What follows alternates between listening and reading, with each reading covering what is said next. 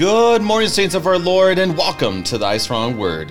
I'm your host, Brady Finder, and pastor of Messiah Lutheran Church in Sartell, Minnesota. Thank you for tuning us in this morning on Worldwide KFUO. Christ for you, anytime, anywhere. A blessed Easter season to all of you this Friday, June the 3rd, as the light of Jesus shines on us in Genesis chapter 10. We got through the flood, and that's one of those, you go back, you rehash, you look at it a little closer, and we have found so many gems. And the reality is, you have this great story, and it ends with, well, not such a great story. It is a soap opera, I think, on steroids. And then it comes down to chapter 10. Often, here's what happens. You're going to read through the Bible. You get through chapter 9, and you're like, okay, all right, I got through that. I'm a little bit traumatized, but I'm going to figure it out. And then you get to chapter 10, and you quick look at it and go, I'll go to chapter 11, because it's all this genealogies and the descendancy from Noah. But one of the beauties of what we're doing today is that we're letting the Word of God speak. So as we look at the descendants from Noah, we not only know that this is the inspired Word of God, that every name matters to the Lord, and ultimately we will see Christ, because Christ is on every page of Scripture. So as we do that, open up your Bibles, put on your Christ goggles, for the gifts are ready for you. Thank you to our friends at Lutheran Heritage Foundation for your support of Thy Strong Word. Visit lhfmissions.org for more information, lhfmissions.org. Helping us to be strengthened by God's Word this morning, we welcome back Pastor Jim Price of Mount Calvary Lutheran Church in Wamego, Kansas. Pastor Price, welcome back to Thy Strong Word. Thanks, Brady. It's good to be back with you guys again. All right, Pastor. So what's going on for you, your family, and the work of the saints at Mount Calvary right there, almost the middle of Kansas? Are you central Kansas? How would you define that? Oh, man. You're asking me to kind of imagine a map here. I think that's a safe spot to put us in the middle of the Midwest or something like that.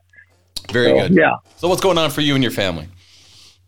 Well, of course, summer has begun in the sense that kids are home from school. My wife, who works in the school system, Cheryl, she's home now. So lots of easing into the summer schedule, I'd say. Probably a lot of time. We got a really nice city pool here in Wamego, so probably the kids will spend a lot of time there. We've got, I don't know if you know this, but Wamego, Kansas is famous for its 4th of July fireworks. Probably one of the, if it's not the biggest show in the Midwest, it's one of the biggest.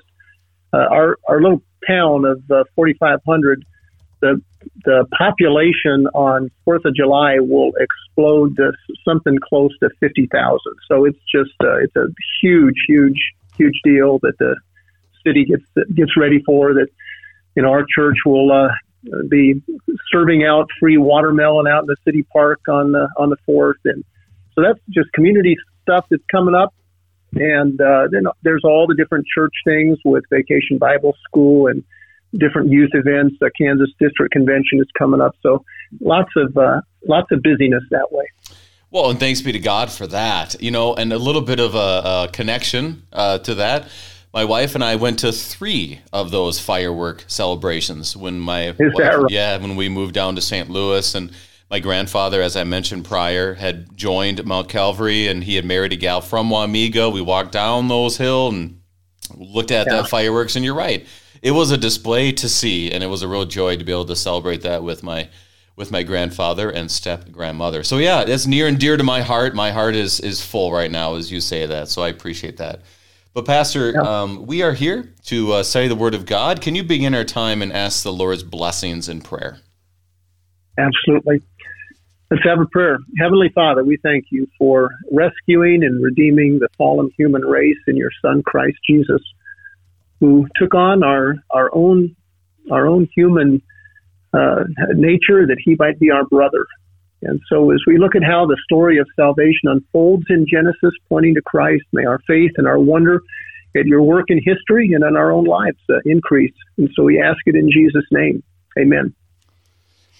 Amen. If you have any questions concerning our text today, send us an email, kfuo@kfuo.org, kfuo@kfuo.org.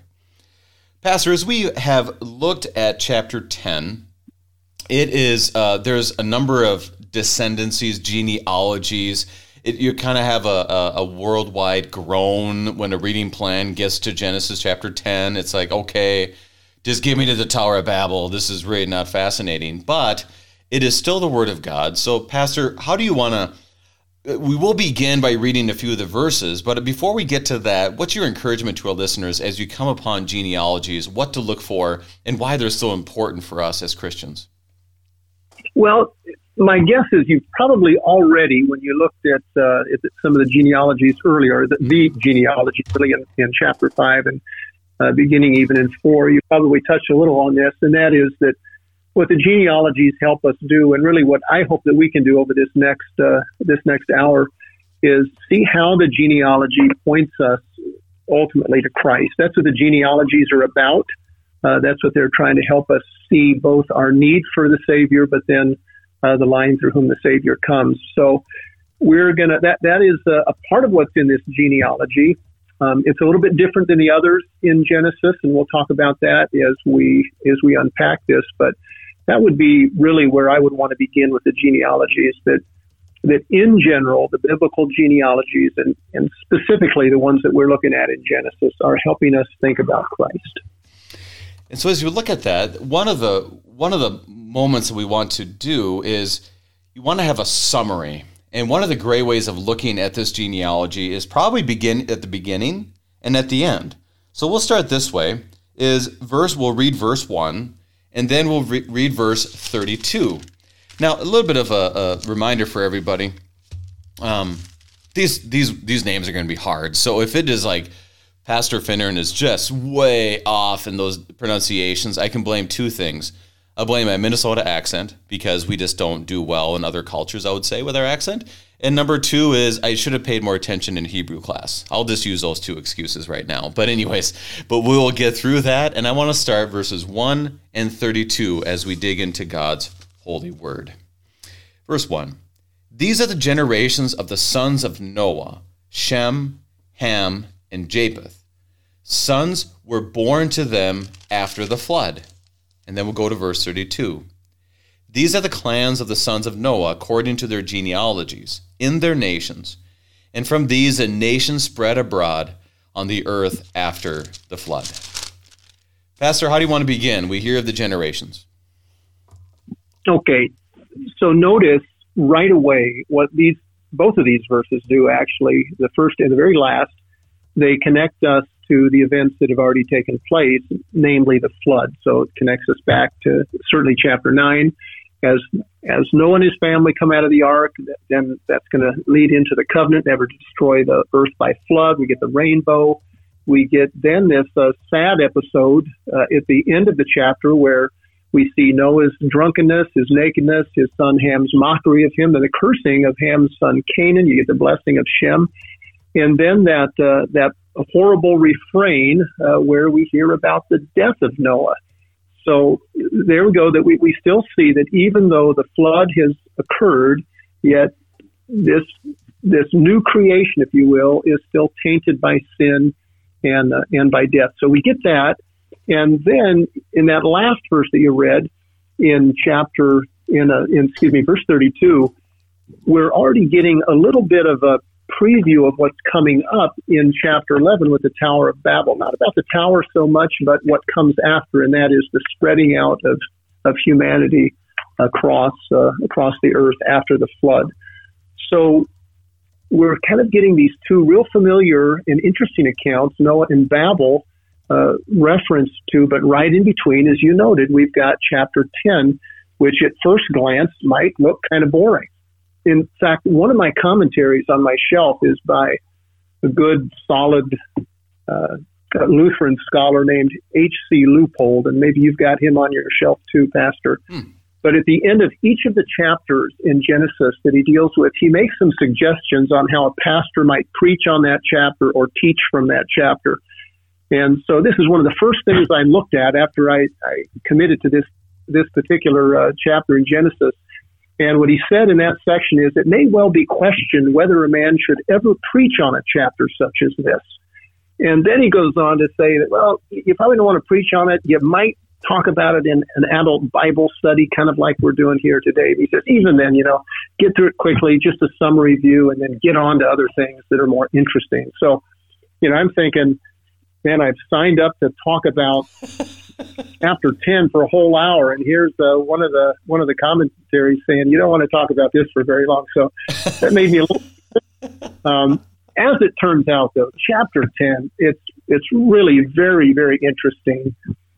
Even though, as you referenced, this is the kind of thing we get to all these names and we want to skip over. It's just people. It's sons of Noah, their sons, grandsons. We also, though, do get the names, not just of individuals, but of people groups or nations that are descended from these sons. And connected to these names are the places where the nations spread to. So, for instance, we'll see one of the sons is named Egypt. Well, we think of Egypt not just as a person. We think of that as a place. And so we're going to see that all throughout this chapter. Also, in thinking about the places where these people groups end up getting to after they are dispersed in chapter 11, you get something that reminded me of what I do when I'm rehearsing for a wedding with a couple that's getting married. So if a couple comes in and we're going to do a wedding and we're doing the rehearsal, let's say on Friday evening, what I always do at the rehearsal is I have the wedding couple and the whole bridal party at the very beginning of the rehearsal. I put them in their spots. So I put the bride and the groom right up front, put the bridesmaids and all that. And that way, when we actually begin practicing coming in, they know exactly where they're going to go. And so chapter 10 is kind of like that in its relation to chapter 11. 11 is going to tell us, hey, all these nations are dispersed all over the earth. But before that even happens, we already know from chapter 10 what direction they're going, where are they going to end up. And so with that in mind, that helps us see how the genealogy in Genesis 10 is a little bit different from other genealogies in Genesis, like the one that you looked at in chapter 5, or like the one that you'll get to at the end of chapter 11. Because whereas those genealogies are focused on the individuals themselves, and they'll give us information like the names of the patriarchs and how old they were when such and such a son was born, and then how old were they when they died. Here in Genesis 10, we will get, along with the names of individuals, a focus rather on the people groups, the nations that descend from those names. And that's why this chapter is often referred to as the Table of Nations. One other kind of a quick note on nations. When we use the word nation in conversation today, we often use it as a kind of synonym for a country, and with very clearly defined borders that define where that country is on the map. We should probably not hear it quite so strongly in that way in this chapter of Genesis. The nations, as they are referred to, are really more like people groups rather than strictly defined geographical borders. So that's something to keep in mind. The other thing that's really interesting about this chapter in light of the rest of the Old Testament is that there is one nation that is glaringly absent. So we got 70 nations that are listed here in chapter 10.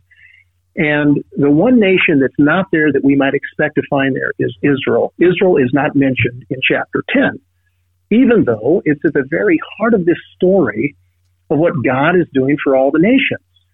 So Israel is coming. It's on the way.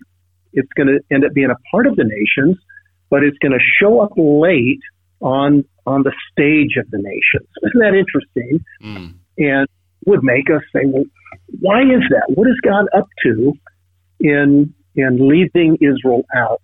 And so I don't know, all the reasons that might be behind that, but here's a couple that I think are at least helpful for me in thinking through what might be going on here. And so one of the things is, I think that even before God chooses Israel for his very important purpose for them in history, he's reminding them of their common humanity. Where do they come from? and they come from the same place that everyone else in the world comes from.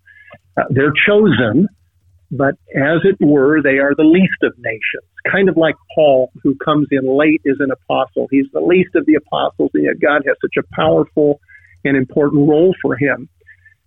And as the story unfolds, then Israel is to see their having been chosen not because they're so great, and certainly not at the expense of the other nations, but actually for the blessing of all the other nations. So Israel is of the nations. Israel is chosen as a blessing for the nation. So I think that all of that is being hinted at in this section of Genesis before we're ever even introduced to Israel or Abraham. Well, let's start digging in. Like you mentioned, it is fascinating to think of. We think of boundaries, and we're very clear with our boundaries. You are now in this county. You are now in this state. And, there's areas. For example, this is a Kansas example. If you meet somebody like in Minnesota and they say, we're from Kansas City, that's code for, I'm from Kansas City, Missouri. But right. If somebody is from Kansas City, Kansas, they are very adamant. I'm Kansas City, Kansas. That's right. The Missouri folks don't say Missouri. They don't have to because they're the boss in their minds, at least. And the Kansas City folks are like, no, I am Kansas Cityan, that kind of thing. We think in that realm. This realm is about the nations, the people, the relationship, all of that, those kind of things. And so it's good for us to remember that too, this genealogy, as we see it as really a gift. The whole world is wiped out except for 8 people. And the Lord still provides, like you mentioned so beautifully. So I'm ready to start digging in a few verses at a time. Are you ready? Yeah, let's do 2 through 5. All right, 2 through 5. Here we go. The sons of Japheth, Gomer, Magog, Madai, Javan, Tubal, Meshach, and Tyrus. The sons of Gomer, Ashkenaz, Ripoth, and Togarmah. The sons of Javan, Elisha, Tarshish, Kittim, and Dodanim. From these the coastland peoples spread their lands, each with his own language, by their clans, in their nations. Pastor, we hear of Japheth. What do you got? Well, this is the shortest section of the Table of Nations. We got 14 names that are listed in these verses. 7 of them are directly the sons of Japheth, and then the other 7 are Japheth's grandsons. By the way, just as a side note, working through this, I don't know if you know that the number one hobby in the United States is gardening. Would you like to take a guess? Second most popular hobby in the United States is? I have no idea, but how about collecting stamps? It's actually genealogy. Ah, okay, sure, fair enough. This is actually it's $1 billion industry. There are all kinds of different websites, genealogical libraries that you can get into to trace family tree. There is right now, this is a huge market. If you've gotten in on it 10 years ago, you'd probably have made a ton of money. But in-home DNA kits. And so you buy these, Ancestry.com, these kinds of things, and you send in a sample of your DNA. It's usually like a saliva swab or something like that. And you can find out from just that little bit of information what part of the world your family originated from, what different ethnicities are in your background, and people want to know that stuff. Lots and lots of people are very, very interested in where do they come from? What are my roots? And what Genesis 10 is telling us is that every single one of us is descended from one of Noah's sons. And through his sons, then we're descended, from Noah himself. So that's the human family tree with its 3 major branches. And of course, what that means then is this goes back to Noah's own ancestry. So the beginnings of the family tree for all of us goes right back to the beginning. It's Adam, created by God in his image, he and Eve. And then you got Seth, Enoch, Methuselah, Lamech, Noah. And then through one of Noah's 3 sons, it's Shem, Ham, or Japheth for each one of us. And so on the one hand, what this text does is it gives great dignity to every single human being. The roots of our family tree reach all the way back to the day that God made Adam in his image from the dust of the earth and breathed life into him and then formed Eve. And plus, then each one of us is reminded how every other person on earth has that same dignity and is a part of my family. That's one of the things that this chapter is showing us. There's a biblical scholar today. His name is Albert Mohler, and he has this great line. He's talking about this chapter. He says, as gospel people, our responsibility is to see the world, its headlines, and its heartaches through gospel eyes. And chapter 10 helps us do that. It helps us see people through gospel eyes as we realize that we're actually part of the same family whom God loves and for whom Christ came into the world. And it's showing us that as we look at the heartaches and the heartbreaks in the world that are all around us, and boy, we've seen some of these in the news recently. We have these mass shootings, Uvalde and Buffalo. You think of the war that's going on in Europe right now, the religious violence taking place in Africa, all these kinds of things that we shouldn't look too quickly away from these things. In fact, we really shouldn't look away from them at all, but we should feel with a real compassion how we would feel if a member of the family was suffering through these things, because actually it is our family. So, Pastor, do you happen to know which of Noah's sons you're most likely descended from? I do not. Can you give me some filters of how to determine that?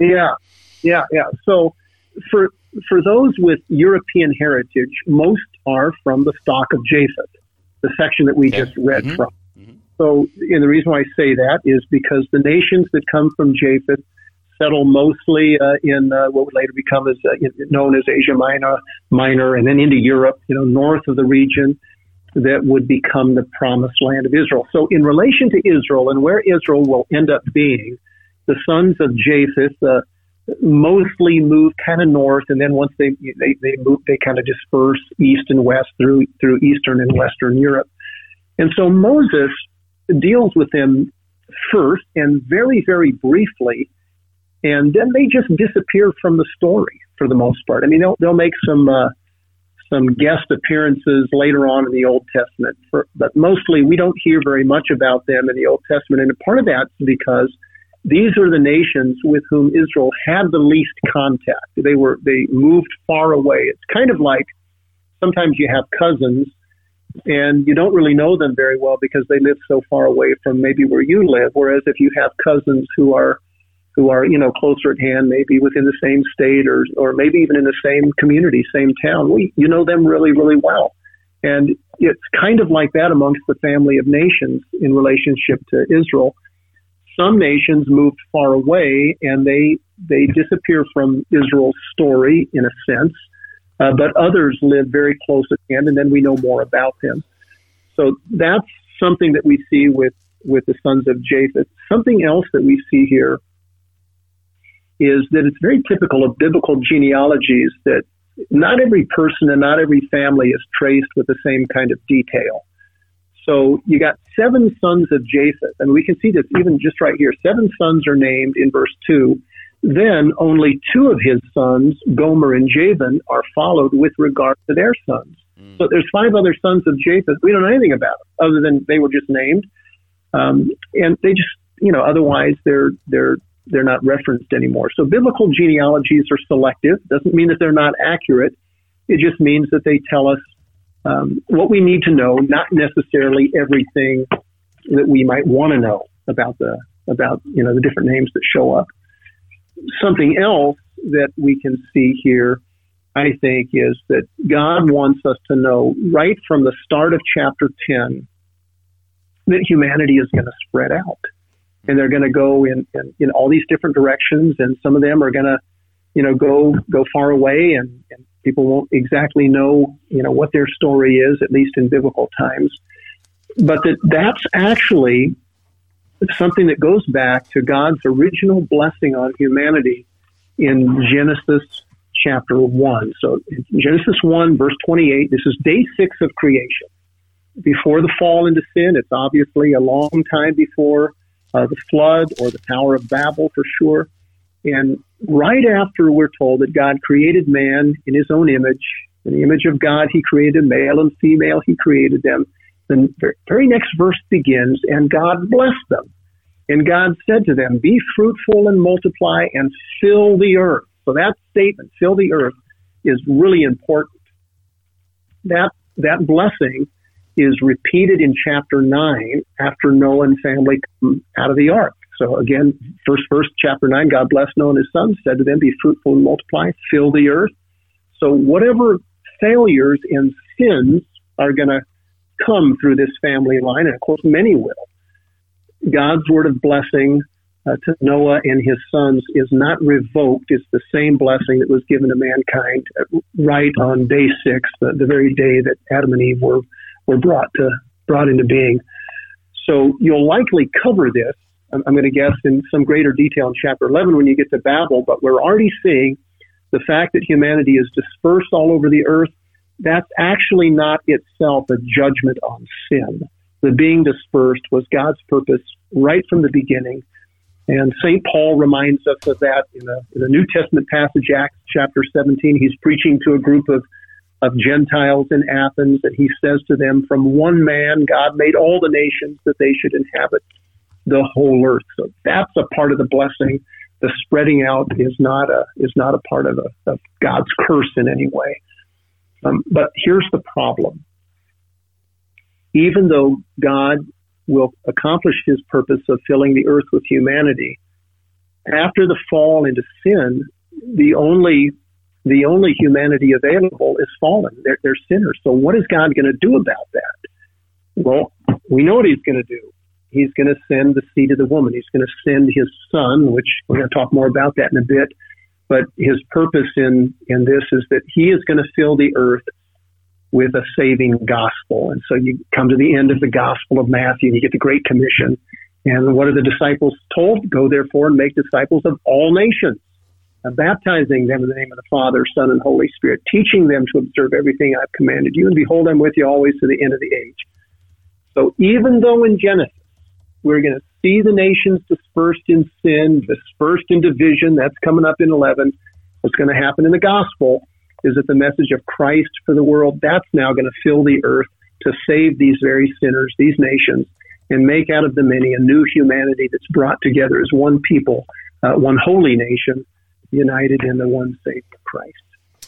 So that's those are thoughts, looking at this first section. I know we've gotten beyond just the sons of Japheth, but that will help us see what's going on with the rest of the family as well. So any thoughts on that? If not, I'm ready to roll on to verses 6 to 20. Well, I'm just excited to, add great grandpa Japheth to my genealogy when I get to the Finnern genealogy someday.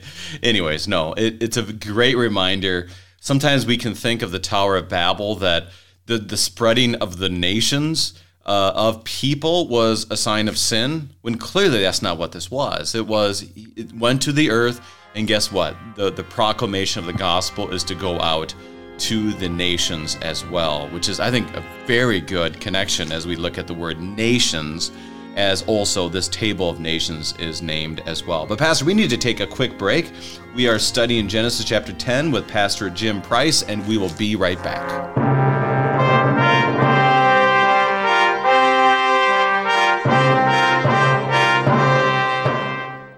What's happening in Germany's Lutheran churches, where Iranian refugees are flooding through the doors? What new opportunities for sharing the Christian faith are arising in communist Vietnam, and how can my church play a part?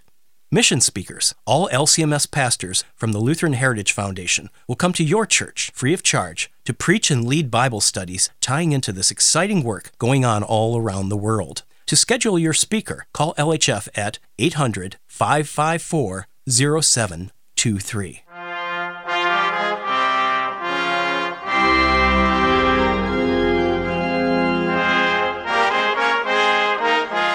And welcome back.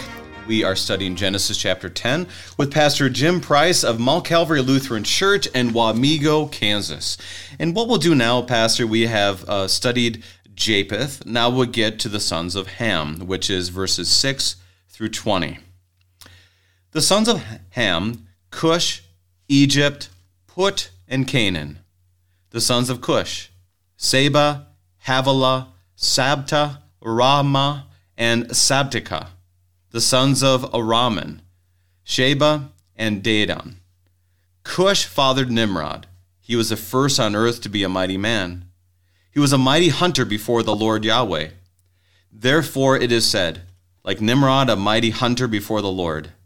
The beginning of his kingdom was Babel, Erech, Akkad, and Calneh, in the land of Shinar.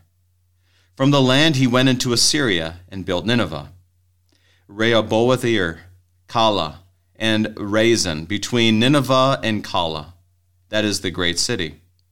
Egypt fathered Ludim, Anamim, Leabim, Naphtahim, Pathrusim, Cashulim, from whom the Philistines came, and Caphotorim. Canaan fathered Sidon, his firstborn, and Hath, and the Jebusites, the Amorites, the Girgashites, the Hivites, the Arkites, and the Sinites, the Ardavites, Zemarites, the Hamathites. Afterward the sons of the Canaanites dispersed. And the territory of the Canaanites extended from Sidon to the direction of Gerar as far as the Gaza, and in the direction of Sodom, Gomorrah, Admah, Zeboim, as far as Lasha. These are the sons of Ham by their clans, their languages, their lands, and their nations. Pastor, we hear about the sons of Ham, and there's a little more dialogue in this, a little more details. What do you have? Yeah, so in the previous section, we only had 14 nations, if you will, mentioned. Now we have 30 nations. That's more than twice. And if you think of Japheth and his clans moving off sort of northward and then spreading out to the east and the west, we might think of the line of Ham as moving generally southward. So they're gonna move into Egypt, Ethiopia, Africa. Others of them, though, are going to spread out, and they're going to occupy what will later on become the Promised Land. Still others are going to settle in the region of Mesopotamia. So this is the longest section in chapter 10. The very length of it tells us that this is an important section. And sure enough, as we read through these nations, we find out that those descended from Ham are very connected to Israel's story. In fact, central to Israel's story. Many of these descendants are going to end up being Israel's closest neighbors. Not all of them, but many of them are going to be very close neighbors. And a good number of them are going to be Israel's primary foes, their enemies. Mm-hmm. The descendants of Ham are going to have a huge impact on the life of Israel, politically, culturally, religiously. Three of the large empires that are mentioned in the Old Testament are all descended from Ham. So we have Egypt. If some of your listeners are reading from the NIV or other translations, rather than Egypt, it might say Misraim. It's the same thing. It's just some translations say Egypt, others use that other name. That's going to play a big role in Israel's history. As Moses is writing these things, remember, he's leading the people that have come out of slavery in Egypt.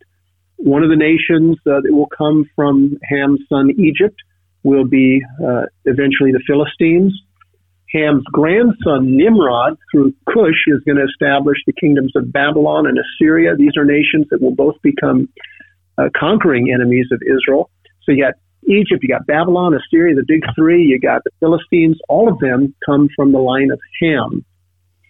And then you have, of course, Ham's son Canaan, who will have 11 sons, and they're going to occupy that eastern Mediterranean region, which will become the Promised Land.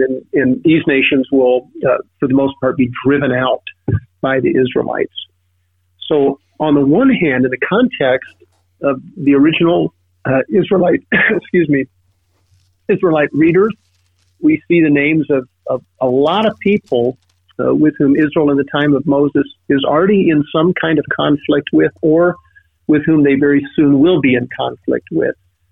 But on the other hand, Israel is still being reminded of their family connection even to these nations. And even though we haven't gotten to chapter 12, just 2 chapters away, God is going to declare to Abram that his divine purpose in choosing Abram is that all nations will be blessed through Abram's offspring. So these things are all connected, and we don't want to forget them. And certainly God didn't want his people Israel to forget these as they moved on.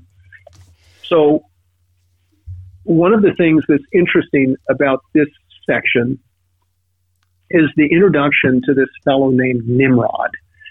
And what's different about him is more is said about him than any other person in the whole chapter. Every other name except for one, Peleg, we get a real brief biographical note on the meaning of his name or why he was named what he was, but Nimrod gets a lot. So I just want to read those verses, and then let's unpack that a little bit. So verses 8 to 12 says, Cush fathered Nimrod.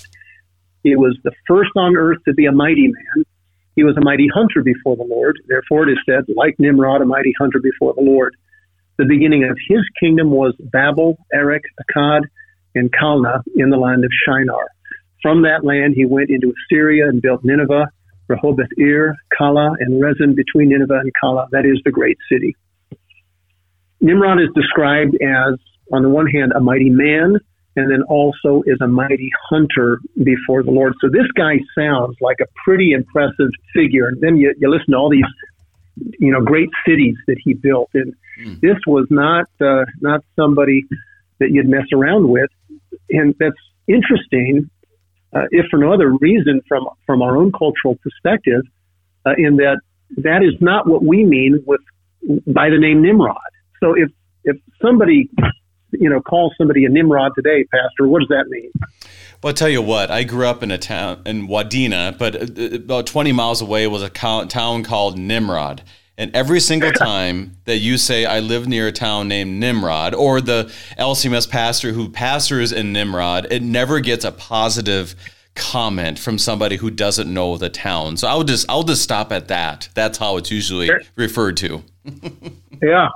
So I wonder when that began, because there's no question that in our culture today, if you call somebody a Nimrod, that's, this is somebody who is more to be pitied than feared, likely the butt of jokes. Mm-hmm. And I asked I've got a daughter who is in 8th grade. I've got a couple kids in elementary school, and I asked them, what is that still a thing today? Is that an insult? Oh yeah, that's not a. You don't want to be called a Nimrod, and people still use that as an insult in school. But from a little bit of research that I did, evidently it has not always been that way in our culture. And the fact that you've got a town near where you grew up called Nimrod suggests that is certainly the case. So, what in the world happened that Nimrod fell so far that his name would be descriptive of somebody who is maybe the opposite of what the Bible says about Nimrod. And here's an interesting thing that I ran across trying to figure that out. And to me, this actually seems like the most likely explanation. And it goes back to an episode of a Warner Brothers Looney Tunes cartoon. Back in 1948, there's an episode about Daffy Duck and Elmer Fudd, and it's called What Makes Daffy Duck? And, of course, remember that Elmer Fudd is supposed to be this, in his own mind, this great hunter. And he's usually hunting Bugs Bunny and sometimes Daffy Duck. And in this episode, he's trying to kill Daffy Duck, and he can't. And so Daffy Duck calls him a Nimrod. And obviously, he's using that sarcastically because he's the opposite of a great hunter. And in an era when people were more biblically literate, they would have gotten the joke. But, of course, as time has gone on, people are less biblically literate. And now, Nimrod appears to be something closer to Elmer Fudd than the original character. So I ran over this, ran across this several times in trying to figure out, what in the world happened with Nimrod. I asked an 80-year-old fellow, what would it mean to you if you heard somebody called a Nimrod? His first answer was, well, that'd be somebody who's really good at hunting. Right. So okay, yeah. Obviously, there's a generational switch in how that name, became a pejorative. So that's all. That doesn't have anything to do really with what the Bible says, except to help us think about why would this name that is connected with power and strength, why would it be in our culture, the very opposite of that? In the Bible itself, what we find out about Nimrod is, on the one hand, his name means rebel, or we shall rebel. Mm-hmm. So he seems to have been a rebellious fellow, or at least associated with rebellion in some way. He's also connected with Babel. So verse 10, the beginning of his kingdom was Babel, where humanity intentionally rebels against God's purpose. Recall that God's purpose is to fill the earth. What they said is, we're going to build a city and a tower. We're going to make a name for ourselves, lest we be dispersed over the face of the whole earth. So they don't want to fill the earth. And that's the very reason why they've settled and built this town and tower in the way that they have. So at least by his mention here, Nimrod seems to be associated with that kind of rebellious mindset against the purposes of God. Another not so positive association is likely present in the description of Nimrod as a mighty man. So if you go back to chapter 6, before the flood, remember how it's said there that the sons of God intermingle with the daughters of men. And then their offspring are described as mighty men. It's the same word that's used there, mighty, although now it's used of sort of a bunch of different kind of heroic, mighty type people, whoever they may have been. And then that word Nephilim shows up there too. So then that is immediately followed by the increase of wickedness on earth. Now we get to chapter 10, and we're told there's this guy, his name means rebel, and he's described as a mighty man. So just the associations with previously what we've run into in Genesis doesn't seem to be positive. More than a mighty man, he's called a mighty hunter before the Lord. With this word hunter, it may simply be a comment on his prowess as a hunter of animals, of game. Recall that it's not until Noah and family come out of the ark in chapter 9 that God gives to humanity the animals for food. So that happens in chapter 9, verse 3. Up until that time, evidently, we were vegetarians. And so maybe, not so long, as a couple of generations have gone by, Nimrod makes a name for himself as among the very first to really hone this skill. Some think that there's maybe more to it than that he's hunting down people whom he oppresses as a builder of empires. Whatever the case is, the fact that Nimrod gets the Lord's attention does not necessarily mean that he's got the Lord's approval. So he's a mighty hunter before the Lord. As a rebel, he's a kingdom builder, Assyria and Babylon. He's not a helpless Elmer Fudd. And he's not being overlooked by God. God is well aware of what this guy is up to. Just as later on when the Tower of Babel is being built, it says that God comes down, he sees this. He's not unaware of what's taking place on his earth. So something that Nimrod shows us is already, once again, the human race is in rebellion against God. And even though we haven't gotten to Babel, we can see the beginnings of what direction mankind is going. So what's God going to do about this? Well, we got one more son of Noah to go, and the answer lies in that direction, not just for that branch of the family, but actually for the whole family of mankind. And I want to think about this connection, because when I first read through the genealogy of Ham, it is not the cursing. It doesn't basically say all the curses come through Ham. Now, we have some cities that are not doing well, clearly, Sodom, Gomorrah, others. But it doesn't say in chapter 9, verse 25, he was not happy with Ham, and says, "Cursed be Canaan, a servant of servants shall be to his brothers." And when you read this, like you said, there's some implications here about Nimrod, but it's not like he says the cursed sons of Ham, those who made all those mistakes, even to Canaan, verse 15, the cursed Canaanites or something. It doesn't speak that way. Any thoughts on that? I was kind of surprised that there wasn't more revealed explicitly, at least. Any thoughts? Well, my sense is that we know what's going to happen with the land of Canaan. That's where the Israelites were headed, even as Genesis is being penned.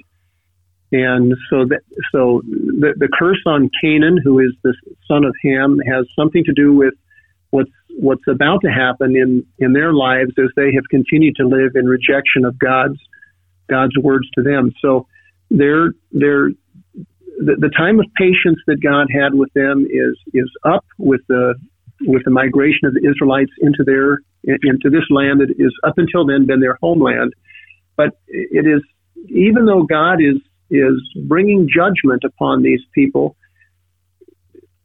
we don't want to disconnect it from the fact that he has a plan to bless all nations. And as we're going to see, actually there are those people, even among the descendants of Ham, who end up being not only a part of the people of God, but actually involved in the direct genealogy of Christ Jesus, the Savior himself. So we have to be careful about, thinking about the curse as applied to people in such a way that God says, I don't want anything to do with you. After all, every single one of us is under a curse. Mm-hmm. We're under the curse of sin. We're under the curse of death. And so when someone's under a curse from God, it should create in one a sense of, how do I get out from under this? Right. And God has an answer to that question. And it's going to come through the family of Shem.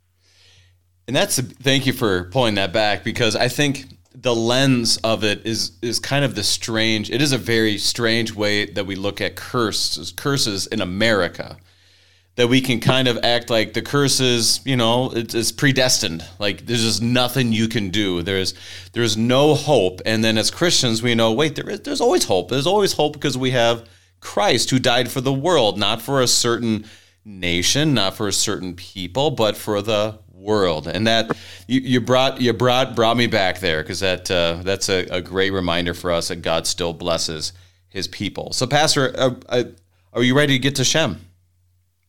I am, but maybe before you do, just because you got us off a slight tangent there, but a great one, because you brought up this issue of curse, and then it got us thinking about the curse that we're all under.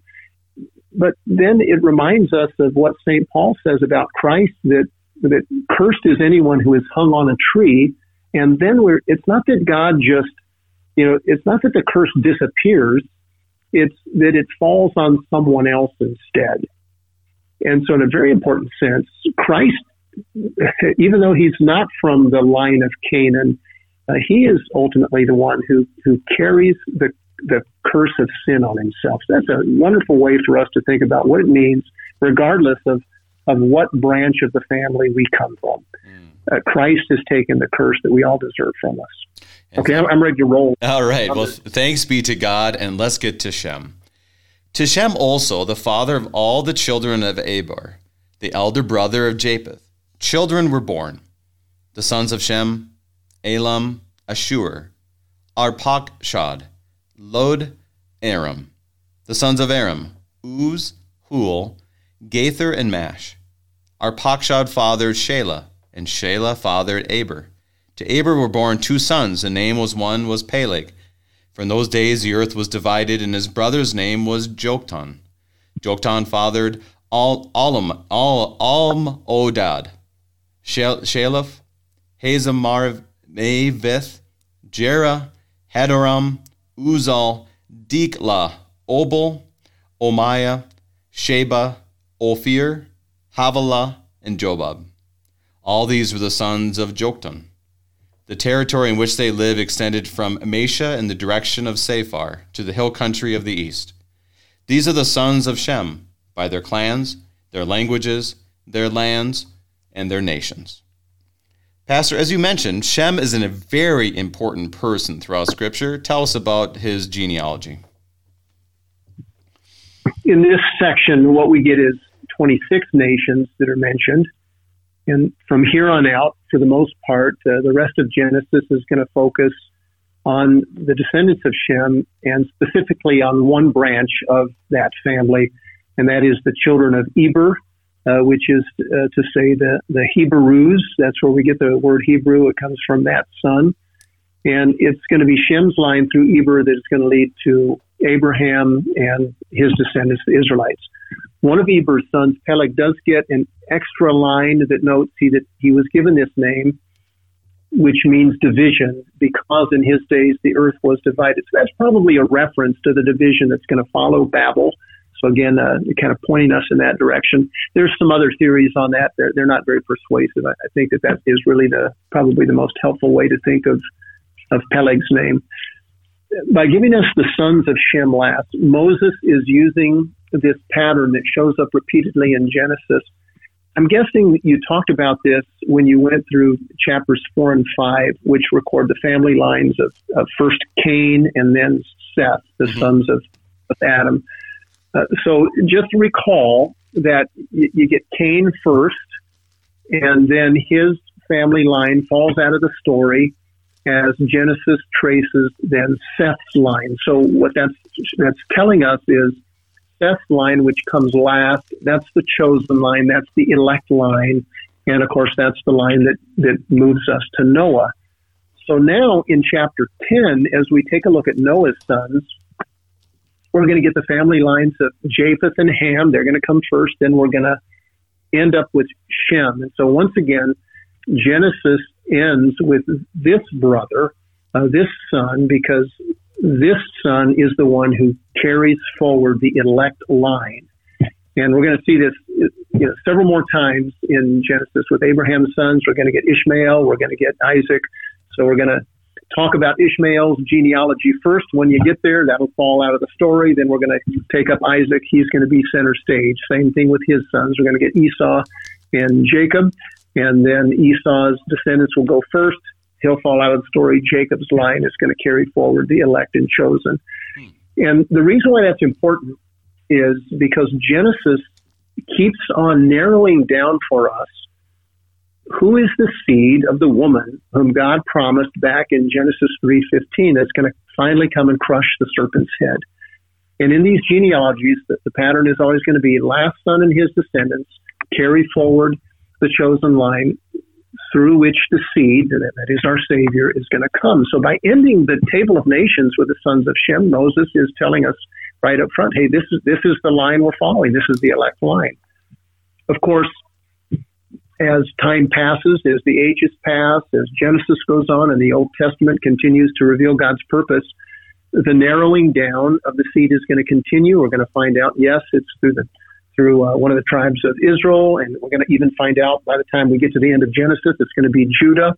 Later in the Old Testament, it's going to be through the specific line of David, and that's going to help us see the importance of the New Testament genealogies in Matthew and Luke that are going to trace Jesus' roots all the way back to the headwaters in Genesis and ultimately back to Genesis 3:15, the seed of the woman.